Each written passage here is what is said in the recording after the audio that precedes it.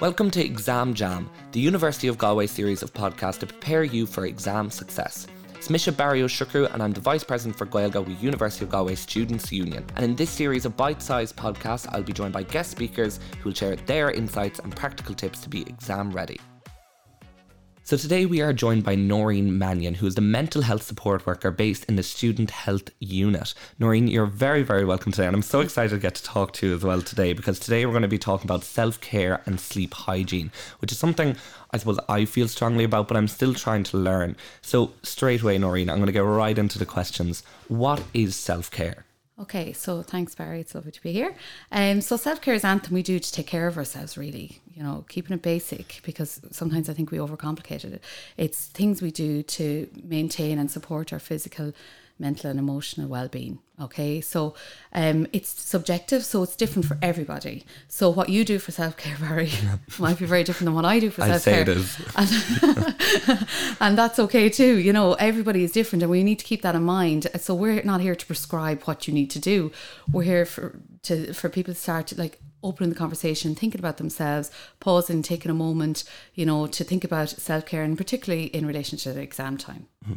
And how does it impact our well-being really as a whole? How would self-care, let's say for me, I love eating Pringles. I absolutely adore it. Salt and vinegar Pringles are my favourite. How does that actually impact my well-being as a person?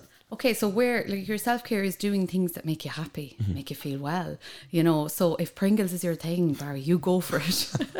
Do you know what I mean? So that's your thing. For me, I'd be more of a cheese and onion person. You know, there's a difference in us. But also, you know, it's about broadening our horizons, trying different things, but I suppose keeping it simple as well is really important, and not changing everything coming up to exam time, because we need to do what we know keeps us well, and not forget about it, because that's what happens. You know, I suppose it's not indulgent, and that's something that, you know, we've glamorized being busy in society, and I get it that exam time is busy, but also we have to consider that our self-care and what we do to keep ourselves well is allowing us to study.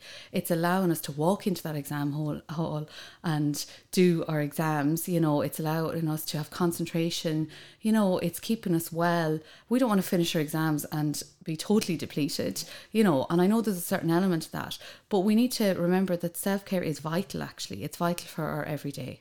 And for us to do well and feel well and be ourselves, I suppose, and have a content and happy life. Yeah, I love what you just said there about busyness is glamorized. I think it's so true. And I think being able to take that in, that's something that I definitely struggle with, is taking in that busyness is in a way subjective, but being able to figure out and how to take care of yourself during all that. I might get that tattooed actually, Noreen. I love that. Let me know. But how does self-care work? Because I always felt in secondary school that teachers would be talking about self-care and taking care of yourself during exams. But what does that actually look like, and what does it manifest as during exams in particular? Yeah, so like we said, it's different for everybody. Sometimes people turn off when they hear self-care because they think it's this fluffy thing, it's all candles and baths, and look, that's part of it if that's your thing. But I also think we need to address the boring self-care part, you know, these things that we need to do that do affect our well-being. You know, like it might be taking medication for somebody, but it also might be ringing the GP and doing a health check. It might be sitting down and planning for your exams. You know, that's not something I think, you know, some people think is self-care, but it definitely is. Taking that time, pausing to plan for exams. It might be organising to meet people, but it also might be saying no in exams to maybe that night out that I can do 2 weeks later, you know, or it might be changing that into a coffee with a friend during exams. It's about taking breaks. It's, you know, and filling up in your cup. So imagine if you get up on a morning, Barry, and you're feeling great, okay, and you think this is wonderful, I'm having a great day, and you walk out the door, it rains, you miss the bus, you know, in every day these things happen. You know, you go into a lecture and you think, I'm overwhelmed, I don't know the stuff for my exam. You know, you meet a friend and you have to go into a social situation and you feel very anxious about that. Like coming away that evening would be very depleted. But if we think about it from another slant and think, okay, you know, we think about, well, how did I miss the bus? I was a little bit late, you know what I mean? And I could get up earlier the next day. I could plan better for that. You know, other things like, you know, talking to the lecturer about feeling overwhelmed, or meeting your friend in a different setting, and thinking about those things, and also doing nice things for yourself that evening, and maybe watching a Netflix series that you like, or, you know, spending time or talking to someone that you feel comfortable with about what's just happened. You know, so all those things, it's about filling up your cup, having a nice meal. You know, they can be so simple. And there's also big things that we can do also. But if we think about the everyday things, then that's important. You know, the drinking water, being hydrated, having good food, taking breaks, getting daylight, getting a little bit of exercise. It doesn't have to be that you run a marathon, because that's not who I am. You know, taking a spin from the reading room out around the library and coming back in and getting that daylight, but also getting that quick burst of energy from the exercise is great too as well. So do what you do, you know, that suits you, not what someone else is telling you to do, okay? Because it's different for everybody. Yeah, 100%. I love that. And hearing everything you're saying, I do them all. I probably do a bit too much of all of them, but I think it is important that we're doing all of them and enjoying it as well. And I think the thing that really stood out to me there is, you know, you might do something sometime, but maybe consider going for a coffee with a friend or something like that. I think that's very important. But whatever you're comfortable with, I suppose the most important thing, isn't it? And keeping connected with people as well is self-care. If that suits you, there's other times you don't want to see anyone, and that's self-care too.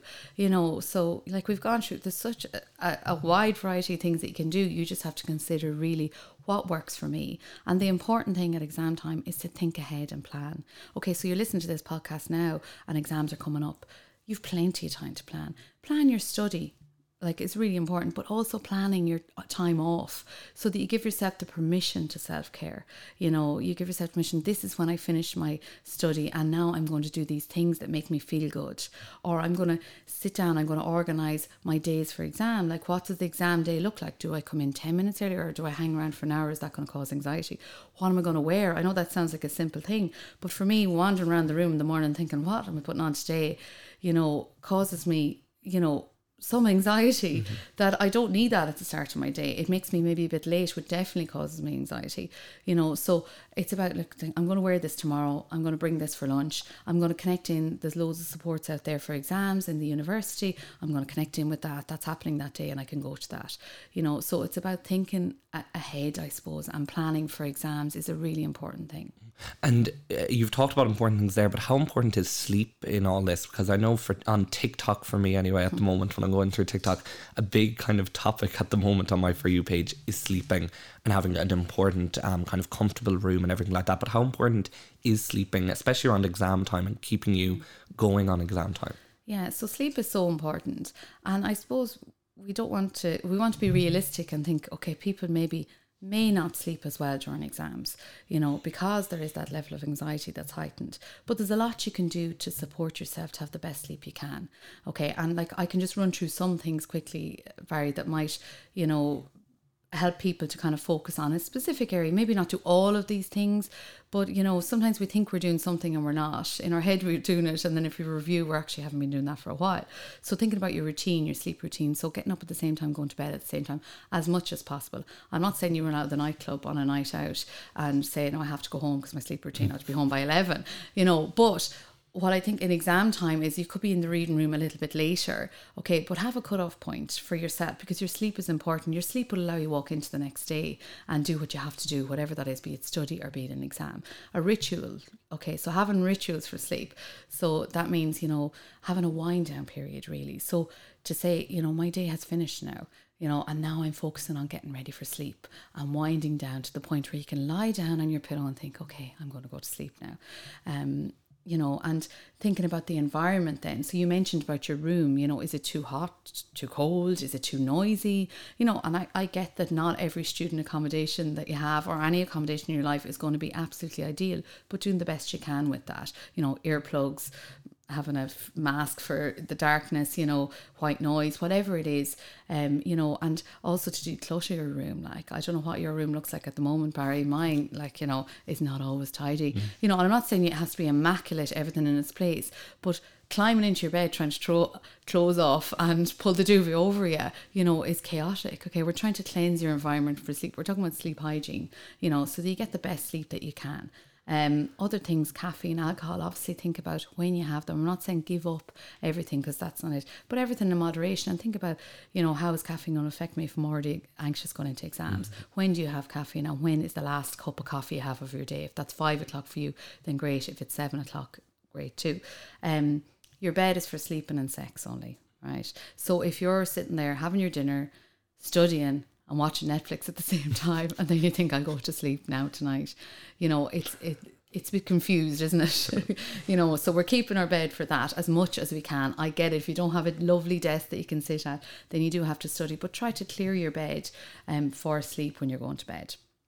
And that gets us nice into screen time, so I'm guilty. I don't know about you, Barry, but I'm awful. I can know everything about screen time and the effect it has on me, but also I need to think, there are times I'm going to do, but it's about refreshing and going back. So picking up my phone at night and looking at it because I can't sleep isn't going to help me get back to sleep. But so trying to keep that. And also we want to produce melatonin, the darkness hormone, so that's produced in darkness. Okay, with your screen light in your face, that's not going to happen.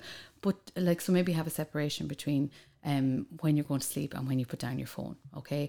And other things, exercise, eating well, and look, if you snooze, you lose. That's the way I look at it. So if you're going to have a big sleep during the day for 3 hours, then you're not going to sleep that night. So if you really, really, really need to sleep, then limit it to a little snooze if you have to, but try and keep going until you're going to bed that night, and that will improve your sleep. Amazing. They're so good, and I need to take them all on board. Absolutely all of them. I was eating my McDonald's in bed last night, so I might not do that tonight. But we're going to finish up now soon, Noreen, but just the last thing I'd like to say is, what are your, I suppose, top 3 takeaways for self-care and sleep hygiene coming up to exams? Okay, so I would say definitely number 1 is to pause now. After you listen to this, say, okay, this is time for me to pause and plan ahead. Think about what you're going to do to keep yourself well, what you're going to do around study time, exam time, and how you're going to get through that and feel as good as you can in that process. Okay, the next thing is the little things, so don't overcomplicate it.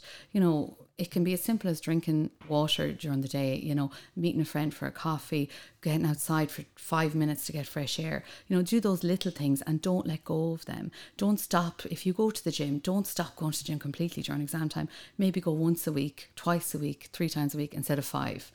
I do none of the above, by the way. But, I'm just saying, do maybe if you have to change it, don't get rid of it altogether. Maybe lessen what you're doing, but still keep it there. Because it is that these are the things that are keeping you well. And the other thing is you've got this. Like, I meet students as part of my role in the university. Students are amazing. I learn everything from students, like they have made my role what it is because they know so much. They have great resilience. Your peers are amazing. So talk to your peers. They have great insight. If you can, talk to people around you that can support you, but also look at the support services in the university, and there's a lot there that you can reach out to, and have hope for yourself. Know that you're resilient and know that you know what's best for you. You're the expert on yourself, and there's all this information about there that you can access to support you to feel well and get through these times. Amazing. Noreen Gur, Mila Maga, thank you so much. That was absolutely fantastic. And anything we've talked about, there's a couple of supports in the bio of this podcast as well, so please look at those to find out more information. Noreen Gur Maga. Thank you, Barry. Thank you for listening to the Exam Jam, the University of Galway series of podcasts to support you to achieve exam success. Make sure to give the other podcasts in this series a listen, and you'll hear me there. Slán a Corda.